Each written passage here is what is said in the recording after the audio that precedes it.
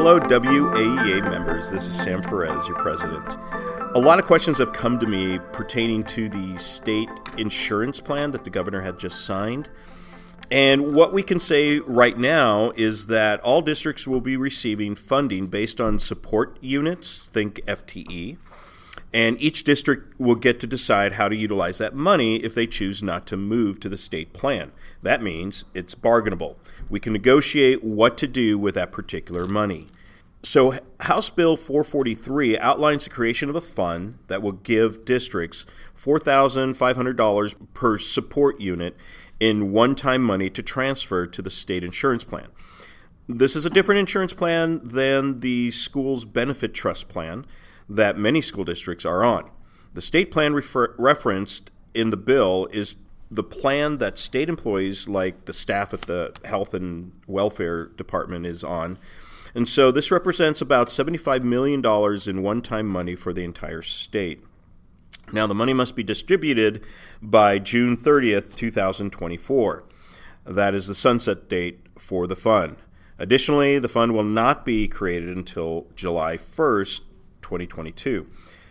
It eliminates a leadership premium. However, we can use that as a bargaining in our negotiations team if we so choose as a membership. Additional details are going to be worked out through administratively by entities like the Office of Group Insurance, which I'm a part of that committee.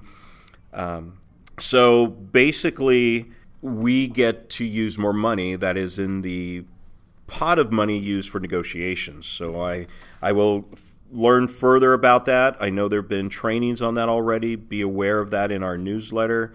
Our payday press will have information about that. Let me know if you have any questions.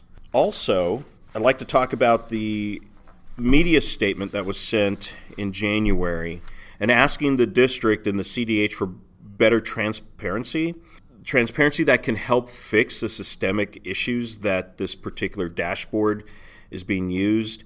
And we want basically an intranet daily report of missing staff and students because we want to know how many staff are displaced on a day-to-day basis and how their missing students impact our learning environments. So-called empirical data. I want to make this clear. We recognize that nurses do a tremendous job every day, all day. Also, however, when we send students to the nurse's office, they don't have COVID testing kits to determine a definitive diagnosis of whether that child has COVID or not. So what happens typically is that the student is sent back to the class and now people are infected. And we want to protect our staff. That's the type of transparency that we're searching and asking for. We need to join together more than ever and also stand against those who regard us as less than worthy of honor for what we do when we reach, teach, and keep students learning. We know the issues at our school board. We know that the state is harsh when it comes to public education, but we need to gather together and join together and participate together.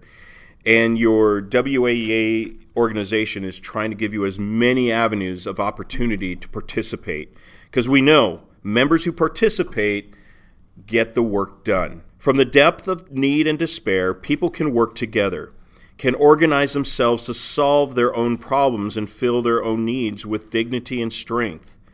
We draw our strength from the very despair in which we have been forced to live. We shall endure. I hope that gave you hope. I want to meet more of you. I've been at different schools. Please invite me. I'd love to do a greet and meet during your lunches and talk to folks. I hope you have a great day, and please let me know if I can help you at all. Thank you.